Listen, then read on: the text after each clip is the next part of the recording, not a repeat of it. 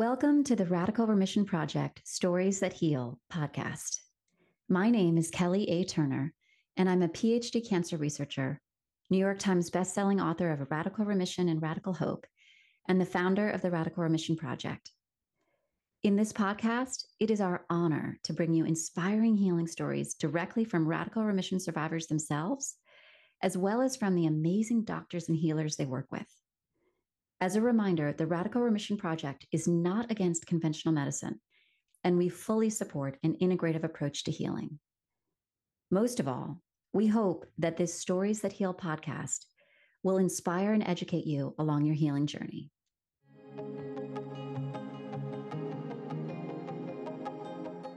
Welcome to the Radical Remission Stories That Heal podcast. Today's episode is with Di Foster. Di Foster is that girl next door. From the age of 13, she knew what she wanted in life and career, affectionately known as Plan A. At 31, her life hit a wobble when she was diagnosed with breast cancer. Then, at age 38, a terminal secondary cancer. Di switched her focus, and Plan B was devised. She began learning how to live life differently than she had intended. Following her heart's whispers, she set out to live the best 365 days. And 13 years later, she is still here and loving life. Having experienced a radical remission with no medical intervention, her body healed. She now shares her story and the lessons learned on the way, so maybe you don't have to. Di Foster is a mind shifter, business simplifier, and just so happens to have an epic story. Welcome, Di. We're so glad to have you on with us today. Good morning.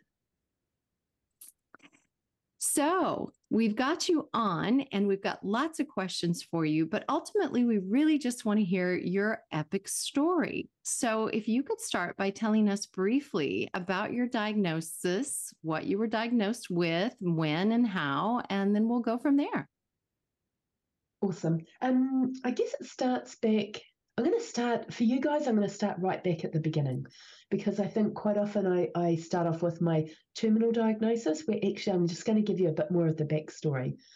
I think the first part of it is I don't have any IgA in my blood, which means that I don't have the immunoglobulin IgA, or I have very, very, very little. And so how that came about was from the age of 13, I had some quite severe chest infections. And through, the wisdom at the time, I was put on quite a lot of antibiotics for about 5 years. So, every couple of times a year, I'd get a chest infection and they put me on antibiotics. But I figured out really quickly that they didn't really work that well for me. They got rid of the infection, but I just seemed to be left with just not feeling that great afterwards. So from about the age of 17, I stopped taking antibiotics and I just started playing with what worked for me. And that was keeping moving the infection away, and just really starting to look after myself. And at the same time, I noticed that there were certain foods that didn't seem to agree with me, and I came off dairy at that time as well. So that it kind of like really starts back then. And I think the reason I say that is because that amount of antibiotics at such a young age probably didn't set me up for the greatest of health, because I seem to be quite a sensitive person. And so the other part of my IgA is that, not my immunoglobulins, the other part of my immune system is that I have probably about 20 times as much IgE as one needs. So I have a tendency not to be allergic to things, but to react to things, if that makes sense. I tend to be intolerant or just don't do great with them, and I have a tendency to react. So today I don't have a cold, I have just a little bit of hay fever. So it's spring here in New Zealand. So that kind of gives you a little bit of background. So in my 20s, what happened was that I found that I had started getting autoimmune things, like leaky gut. I had alopecia, and then I wasn't getting a lot of chest infections because I really looked after myself at the front end and figured out what to do around that sort of thing. But in my 20s, I found out that it was the fact that I didn't have IgA. So I kind of think that sets up the story to being when I was 31, I was diagnosed with breast cancer. And so that's, that's 20 years ago now. And it was a bit of a shock, really, because I'd always been, fit and healthy and no family history or anything like that. So it was a bit of a shock. And it came about because I had dropped a little bit of weight. I was training for something, and I literally found it myself in my breast when I was just literally in the shower washing. So that was a bit of a shock, and I had quite a large lump. And as the surgeon said, this is not the goal at 31.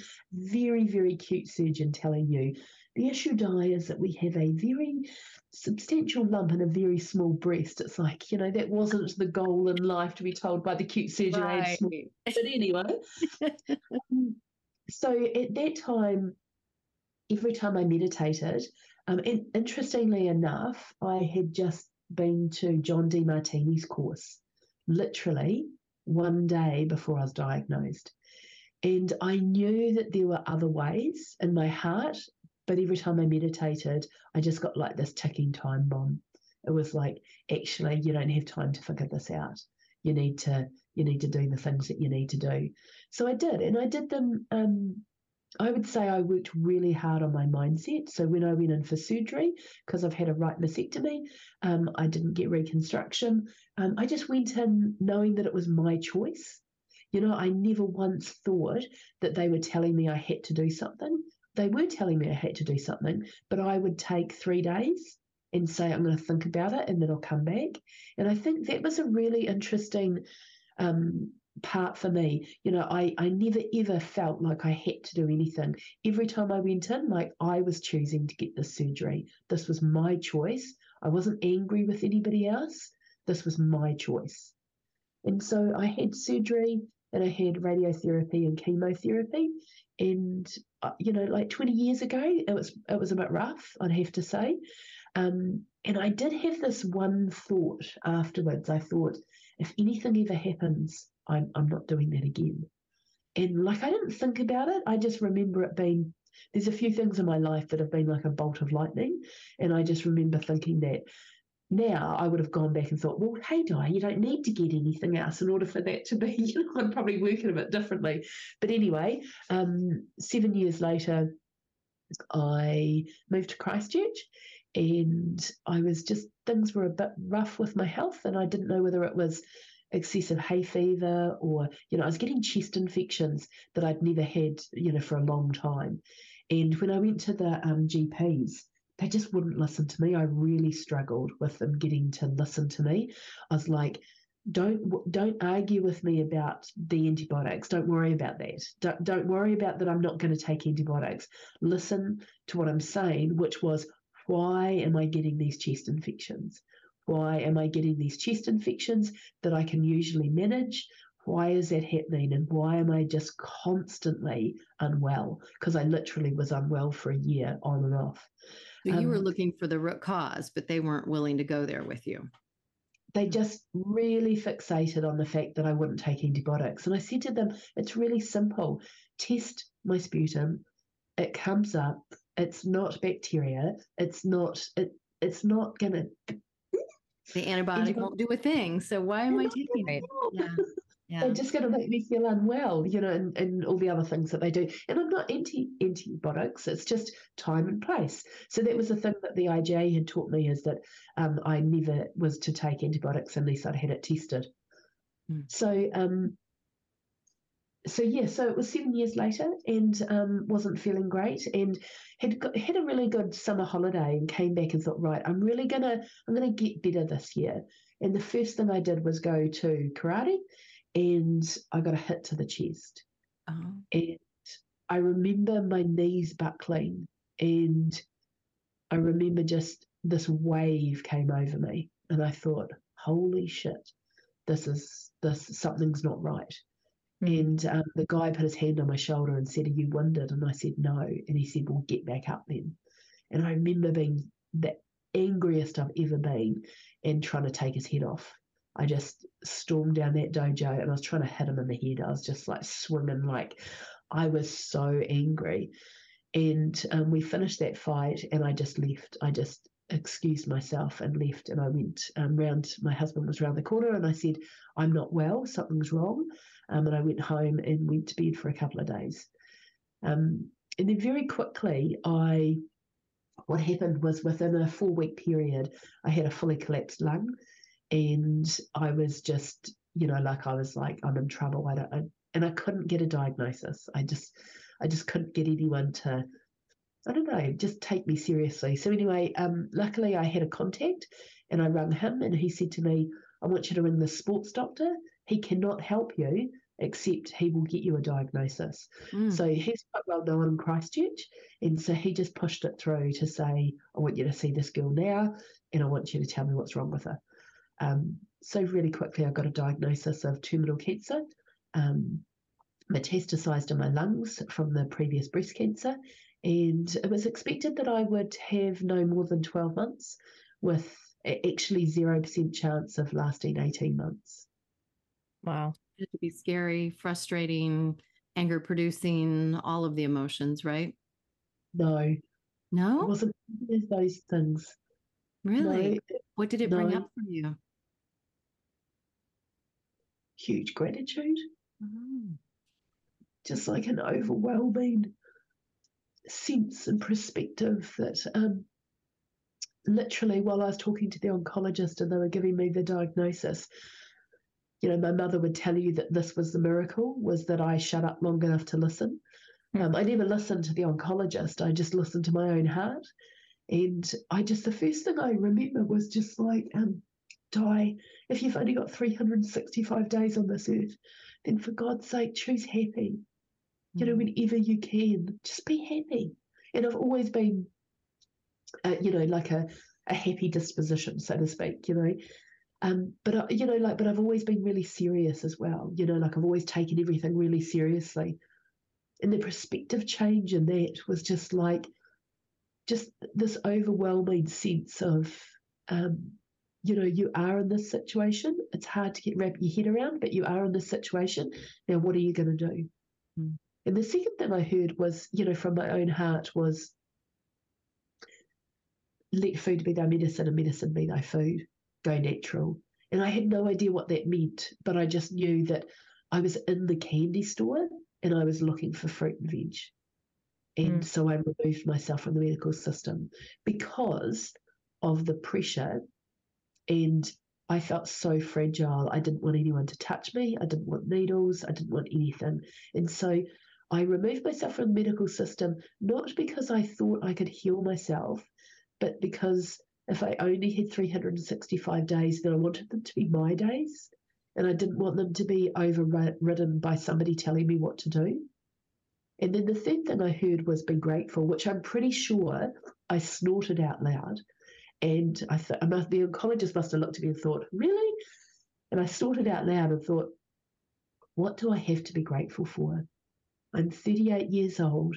I've moved to Christchurch to be with the love of my life that I've just met. Last weekend we were supposed to be married, but we didn't because I'm so unwell. What the frig do I have to be grateful for? And my little heart whispered, you got 365 days to figure it out, sweetheart. Wow. So off I went. Amazing. I love that. I think there are so many nuggets that you've just shared, but I really want to focus hearing your story about as we refer back to the healing factors a lot of times with the increasing positive emotions. I mean, you were that sounds like that fueled you so incredibly over that 365 days, because that was at the root of your, I'm going to be happy. Yeah, it was. And I think that the real work when I left was around, I had this sense that there was not going to be anything in my body or any negative experience or anything that I had perceived, as somehow I needed to forgive someone or I needed to forgive myself, going to be left untouched. So, the daily work was literally just looking back on things and thinking, how do I feel about that?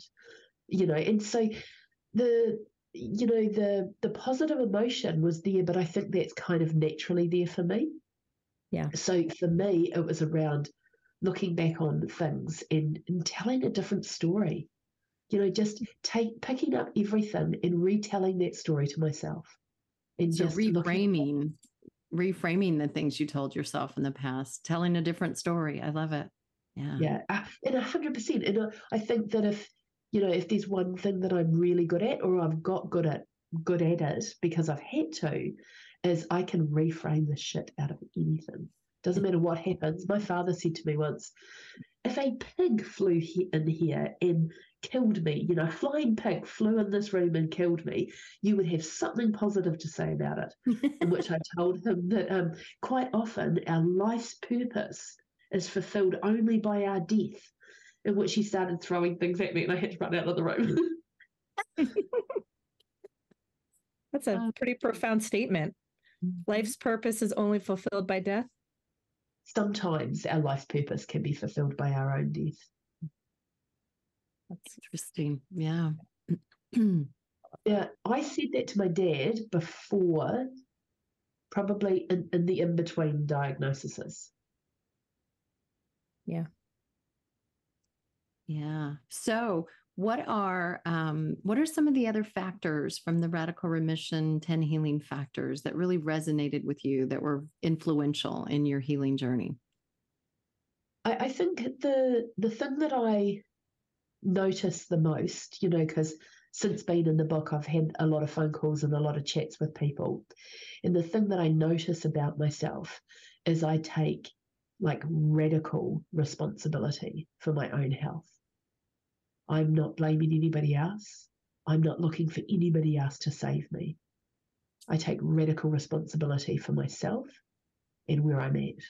That would be one of the key things that's really important to me. And, just even in the surgery and things like that, 31 years old and coming out with one breast, I have never regretted that surgery. I've never been angry with anybody about it. And which leads into the second thing, is around intuition. I was dating somebody at the time, and I'm not sure that he necessarily agreed with my choices, but in my heart, I knew that I would meet somebody one day that I would be more comfortable with naked than I was on my own. I would be so comfortable with them. And I remember meeting my husband and coming out of the bathroom butt naked, which I never do things like that. And I remember thinking, I remember thinking that just felt like the most natural thing in the world for me. And, he met me after my surgery, and it's just never been an issue. A gift to have that level of comfort and ease with a person, and really just having that support that you may not have even realized you were getting until those kind of ahas. And it took work. I remember at one stage, must have been post, a couple of years after my surgery, thinking I'm really struggling with how I look. It wasn't that I regretted the surgery, but I struggled with how I looked. And I remember thinking, I need to kind of fall in love with this body again. And I remember, I've always been very aware of how I look, or not aware of how I look. I've been very honest with, the way I look. I know that I'm not a classic beauty. I know that I'm not, when I was 12, a guy said to me, you will never be the prettiest girl in the room, but you'll always be the most interesting. And I remember thinking, I can work with that. And this is the reframe thing. I'm sure some people would take that as an offense. I was like, I'm going to spend the rest of my life working on being interesting, because I do not have the time, energy, or inclination to worry about what this face looks like. It's like, why would I worry about that? And so I remember one time thinking, I just need to fall in love with this body again. And I remember looking down at my right toe, my right big toe, not any other toes, just my right big toe, thinking, my God, that's a great toe. There is nothing wrong with that toe. And I remember the next day thinking, that toe beside it is amazing too. I love them. They're amazing. So, I worked around my entire body and fell in love with my body again. And I think quite often and I'd say, I've never loved my butt that much. But, I remember thinking, when a couple of boyfriends or, like people that I've dated have been obsessed with it. So it's like, obviously there's something okay with it. It's all right. So finding the good in it, whether I see it or not. Mm-hmm. Amazing. Nice. So your diagnosis came before Dr. Kelly Turner did her research and wrote the book, which came out in 2015. When did you find the book? How did you come across it? And what did you think when you found it? My medical herbalist mentioned it in I would say about 2016. It must have been about 2016, because that's when I started telling my story. When the book came out, it almost felt like it gave me permission that I could talk about my story. Because while I understand a lot of things inherently, I might not be able to sort of articulate them in a framework. So I felt that her book gave a great framework to be able to discuss with people some of those things that I made. Like when I read it, I remember thinking, I did all of this. I just did it intuitively. But every single one of those things I did in one form or another. That's awesome. Yeah. Many of us that are survivors that have read the book, after the fact, feel the same way. Like I did the same thing. It was very affirming. Like go through the table of contents, which is the 10 healing factors. Check, check, check. Did all those. There were a couple that I needed to look into a little bit more, but yeah, the research really supported that intuition was right on target, and things were happening as they should. Yeah. And you talked about the emotions and the reframing, kind of looking back at things. Would you categorize that reframing that you did of past events as your way of releasing suppressed emotions, kind of looking back at things that were less positive that needed to be 100%? Yeah, absolutely. That was definitely the process that I went through when I looked back at them. I call it, when I explain it to people, I feel like it was like, I'm this tree, I'm this beautiful, beautiful tree. And it was like there were weeds in my garden. And so some of the bigger weeds I had to pull out and accept and, kind of work around. But then at the bottom, there was stones, and some of them were covered in moss and dirt and buried. And I just calmly picked them up, looked at what they were, and I just polished each stone. And I feel that that was how I dealt with it. It's just, I know people do it differently. Some people like to explode things, but I just kind of feel like I like to keep them, but I reframe them. And so I polished my stones and put them back down. And it was like, I think for me, it was about 14 to 18 months of just polishing stones, tidying my garden, and just really working on that sort of space. That's kind of the way I sort of, in telling the story, imagine it. It's kind of like, I'm this tree and I had some things literally choking me that I needed to deal with. And I just quietly got on with my garden. Yeah, that's a lovely analogy. Hey, this is Carla. Are you ready to learn the 10 healing factors that have helped 1,500 plus survivors overcome the odds? Join Liz and I for a Radical Remission retreat at Omega Institute of Holistic Studies in Rhinebeck, New York on May 24th through the 26th, 2024. You will experience 3 days of relaxation and beauty on the Omega campus.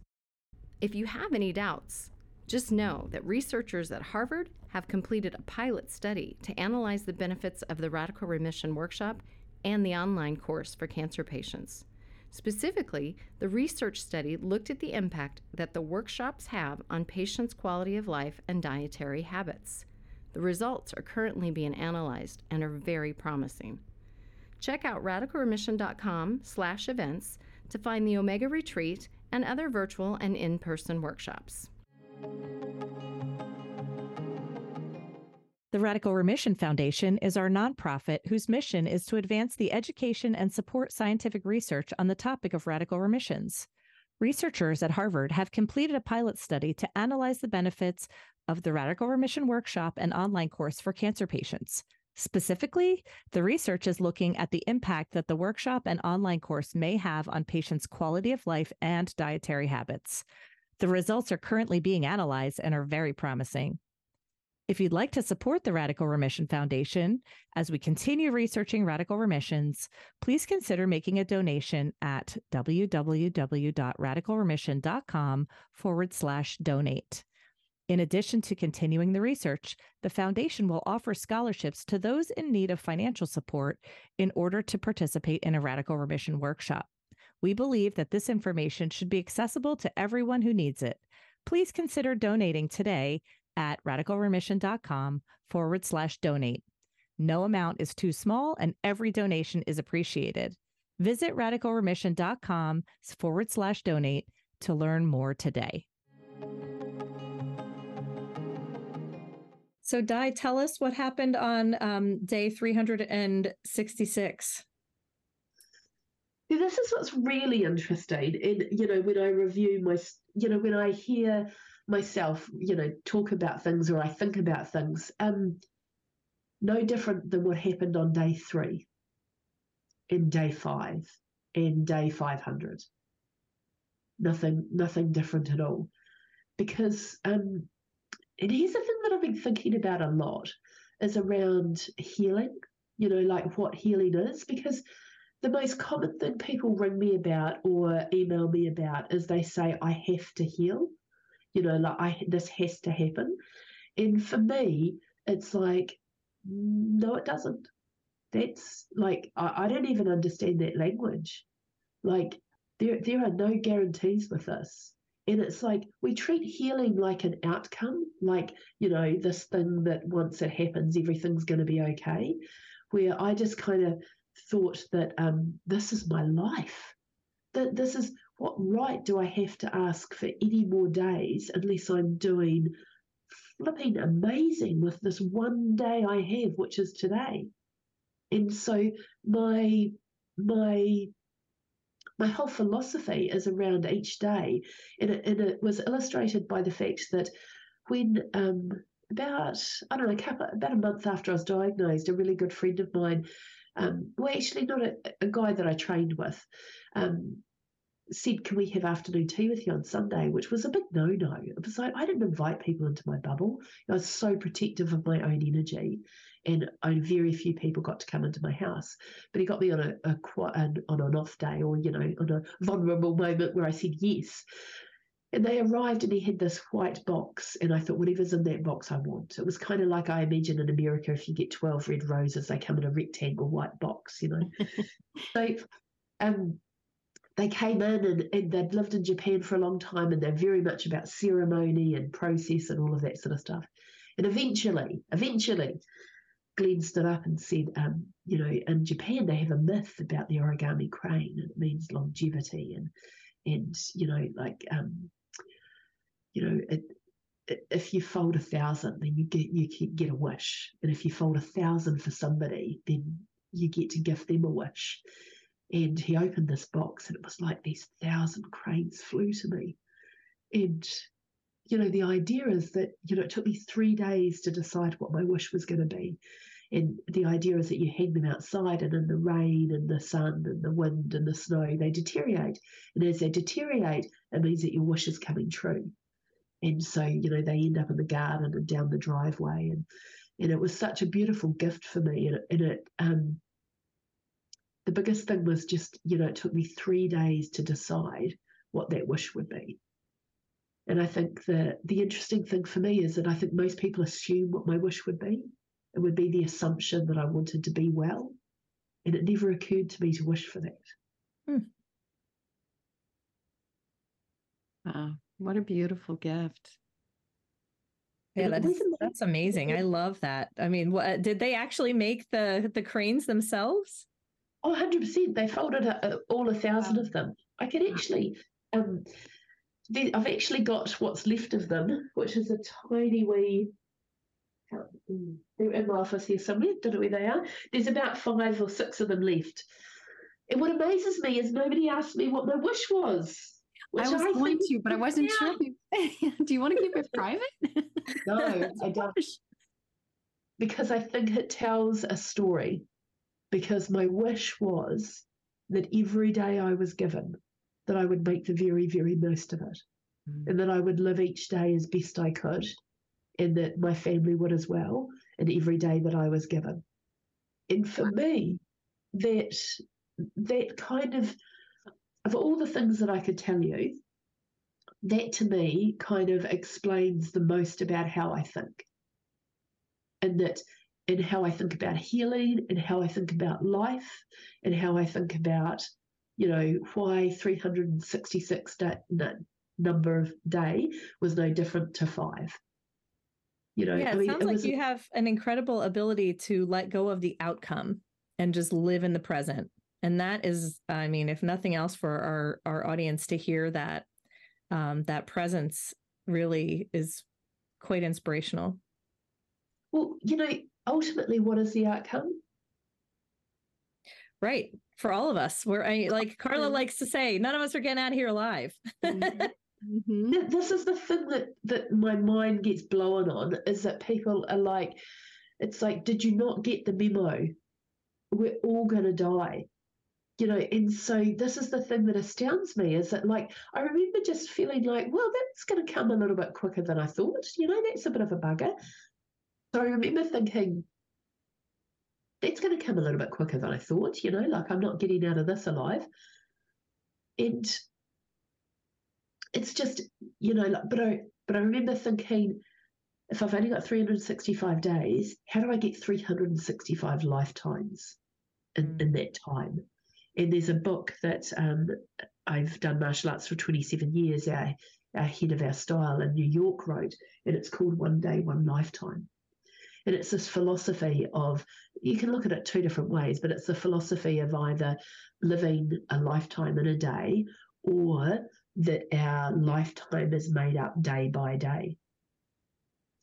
And so that type of philosophy for me has just been, I don't know, I guess part of me, just thinking about it like that. And yeah, I think that to me is the real is the real shift. People think that somehow I'm right because I've healed, and I don't look at it like that. I just think that is just a bizarre way of thinking, because, as I said before, sometimes our life purpose is fulfilled through our death. Like, we only know so much being here. And even if, like, my brother's an atheist, and I like to think, I love that thought of living like an atheist, and the fact that, well, if there is nothing else, we might as well do the best with what we've got today and make the most of this lifetime. Yeah. Yeah, everybody could stand to think about that a little bit more often. And I think we, constantly get those kind of messages, but it sounds like you're living it day by day. And so is this, you talked about being grateful, right, for the diagnosis. Is this where the gratitude comes from, and that you have learned to live every day to the fullest? I wouldn't say I was grateful for the diagnosis. I think that's a bit of a stretch. Like, it's one of those things, you might accept it. Doesn't mean that I'm certainly grateful for the perspective that I got from it, Mm-hmm. And I'm grateful for, we haven't even touched this, but 14 months after I was diagnosed, I felt really well. And my husband said to me, holy cow, you're a pain in the ass again. I'm pretty sure you're okay. And I was like, yeah, I think I am too. And he said, what do you want to do with the rest of our lives? And I said, I want to have a baby. And he said, oh, sweetheart. He said, we've been through 5,500 earthquakes. We've relocated 2 of our businesses. Our house, we don't even know if we can live in anymore. We're living at your sister's. Do you reckon that's a good idea? And I said, yeah. I said, but I'm not having children after I'm 40. So you've got 6 weeks. That's it. And he said, sweetheart, we're living at your sister's. There's 6 of us here. There's no action going on. And I said, it's okay. I've booked a weekend away at Akaroa. You've now got 3 nights. That's it. 3 nights. Let's just say that dark chocolate, port, and taking care of business was the only thing that happened for 3 days, which was the previous 14 months. And I gave birth to our one and only child, Jackson, 3 weeks before my 40th birthday. Oh my gosh. That's fabulous. That's a gift, right? Oh, yeah. Well, as my mum and dad say that he's the miracle, but I like to point out that no, come on, guys, back to me. It's me. He's just the result of a good shag, I tell them. It's just like killing the farm people. But I discovered that weekend that my husband performs exceptionally well under pressure. He did a fantastic job. But here's what I'm grateful for. I'm grateful for that I have an incredibly stoic husband. That when I said to him, I am the love of your life, you can't date anyone else, he said, if you want an opinion about who I date, you need to be alive. I loved that. I laughed and laughed when he said that. I was like, okay, good point. It just like, when I came home after, it must have been about, it was after I had Jackson. It was about a year after I had Jackson, I got tested. I got, some tests done to see if I was okay. And I said to Steve, I came back that there's no sign of disease. And he goes, awesome. What's for dinner? And it's like, that is the man that I live with. He was not, I sat him down in the first month when I was unwell and I said to him, sweetheart, I can't support you through this. You have to find your own people. And that's how pragmatic we are. I'm like, you've got to be here for me, and these people are here for me. All you people, you go find your own people. That's your job. I'm not your support network in this. This is too much for me. And they did. None of them brought their stuff to me. They all just brought their happy faces and positivity and all of the things. And I think the pragmaticness sometimes is because here's the thing that I notice is everyone gets caught in this story. They're obsessed with the story. I literally have people ring me and I can literally tell you their chances of where things are going to go based on how much they're in their story.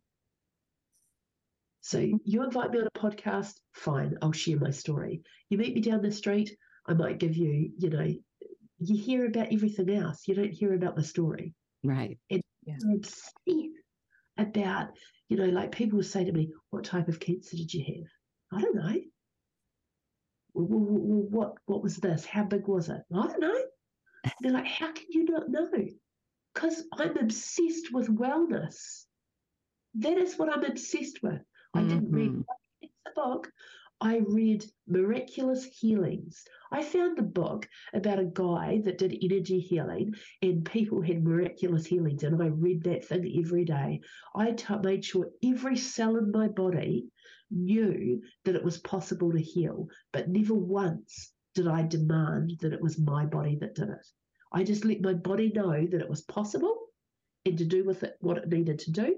And I just loved it. I was like, that's amazing. And I was like cheerleading them. I was like, you guys are amazing. But not once did I say, body, you have to do this. We have to do this.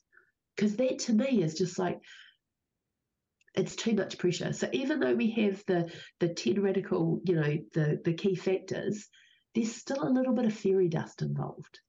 Like I say to people, it's not like you can follow it all and be obsessed about it all and it all just happens. It's the dichotomy in life, which is, yep, these are great, and there's a bit of fairy dust involved that we don't really understand. Yeah, I'm with you though, and believing in the body's ability to heal and focusing on that wellness, right? Rather than talking about your disease or focusing on your disease, or I'm working really hard to cure or heal my disease. I love to think about I am on that wellness path. I am facing forward to my 100th birthday and I'm going to make it. So yeah, good for you. I totally love that. And for me, it's like I have this really, really clear understanding that it's possible I could die tomorrow. And equally so, I am planning for my 125th birthday. So it's that, because to me, it's that perspective that gives me, if I think I might die tomorrow, then it gives me that perspective to make sure that I do really well with today. And I plan that I'm going to live for a very long time. Yeah. Love it. Love, love, love it. Absolutely. So is there any, you mentioned, we haven't talked too much about healing modalities. You did mention in passing exercise and diet change, and that you have an herbalist. Were there any kind of other modalities that you would like to share? Maybe something that would be unexpected or unusual? I did so many batshit crazy things. Let us hear the wildest. I can't. There's one that I literally cannot remember what it's called. Like, I literally did it. Like, when I do things, I'm so present with them, and then once I'm done with them, I let them go. And he was weird, and it was weird, and I went along, and it was about vibration stuff, and he did things, and then I left, and I took things, and after that one, I must look him up. It was to do with vibration. It was to do with the vibration of wellness, and to do with the vibration of almost disintegrating things that were in my body. And after I worked with him, there was about a 3-week period where I just coughed and brought up stuff from my lungs that was dark.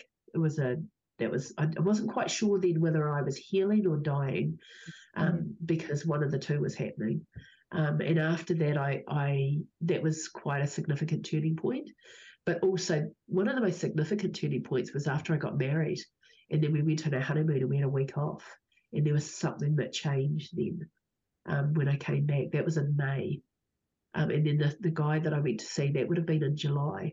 So there was a whole lot of just, I ate apricot kernels until I woke up one day and thought, I will never eat one of those again. That is not okay. They're disgusting, aren't they? They are just vile. Like, talk about coaching yourself every day.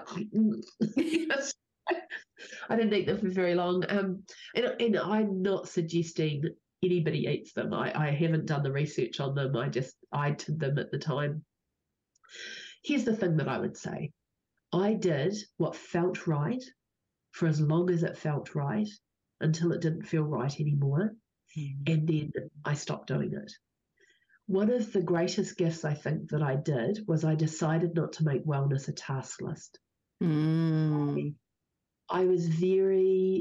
wanted my days. I didn't want, I was allowed maybe 2 appointments a week, and that was it.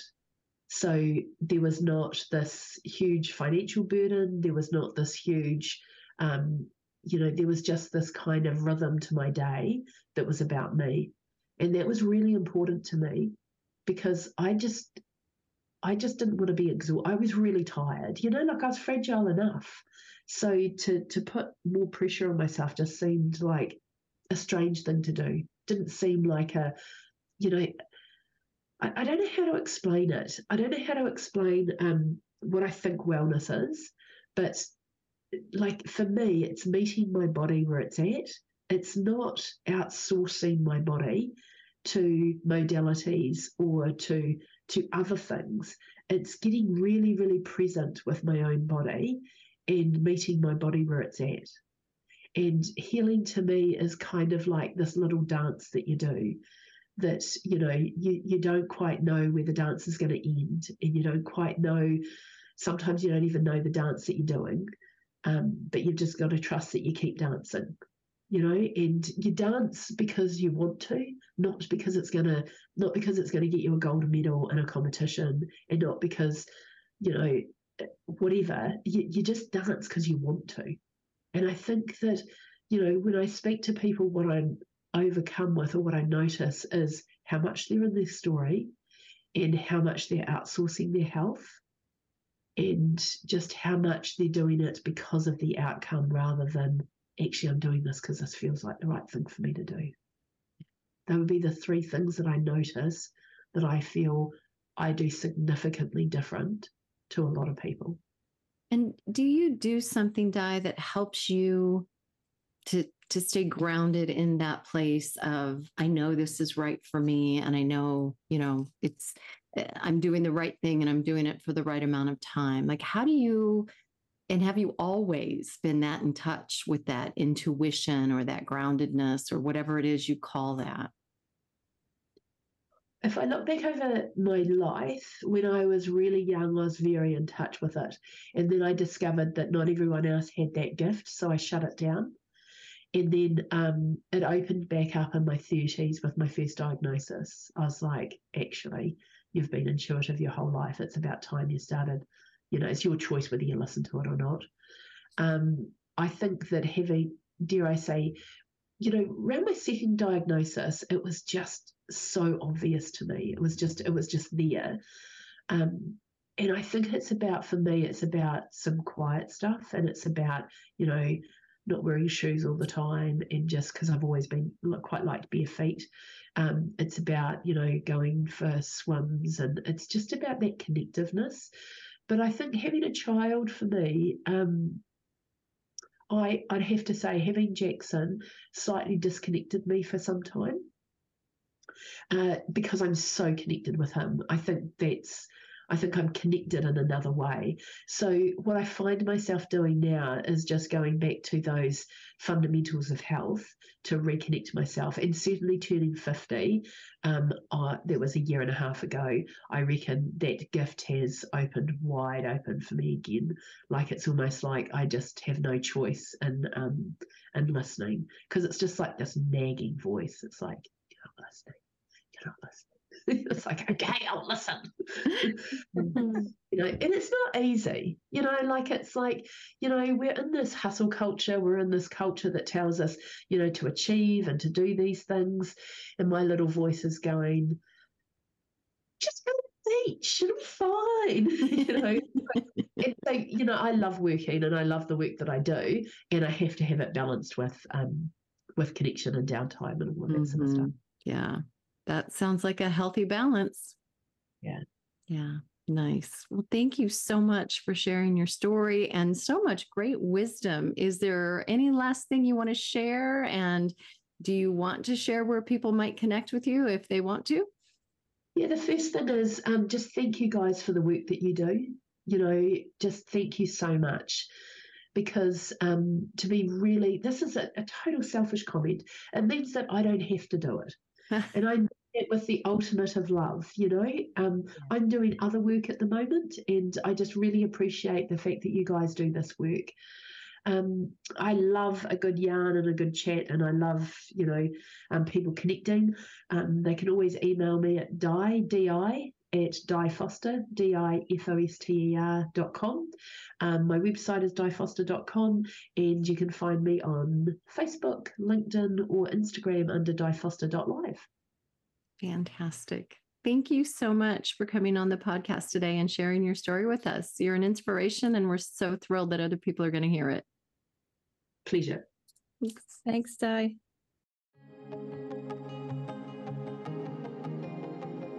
And thank you for listening to the Radical Remission Project, Stories That Heal podcast.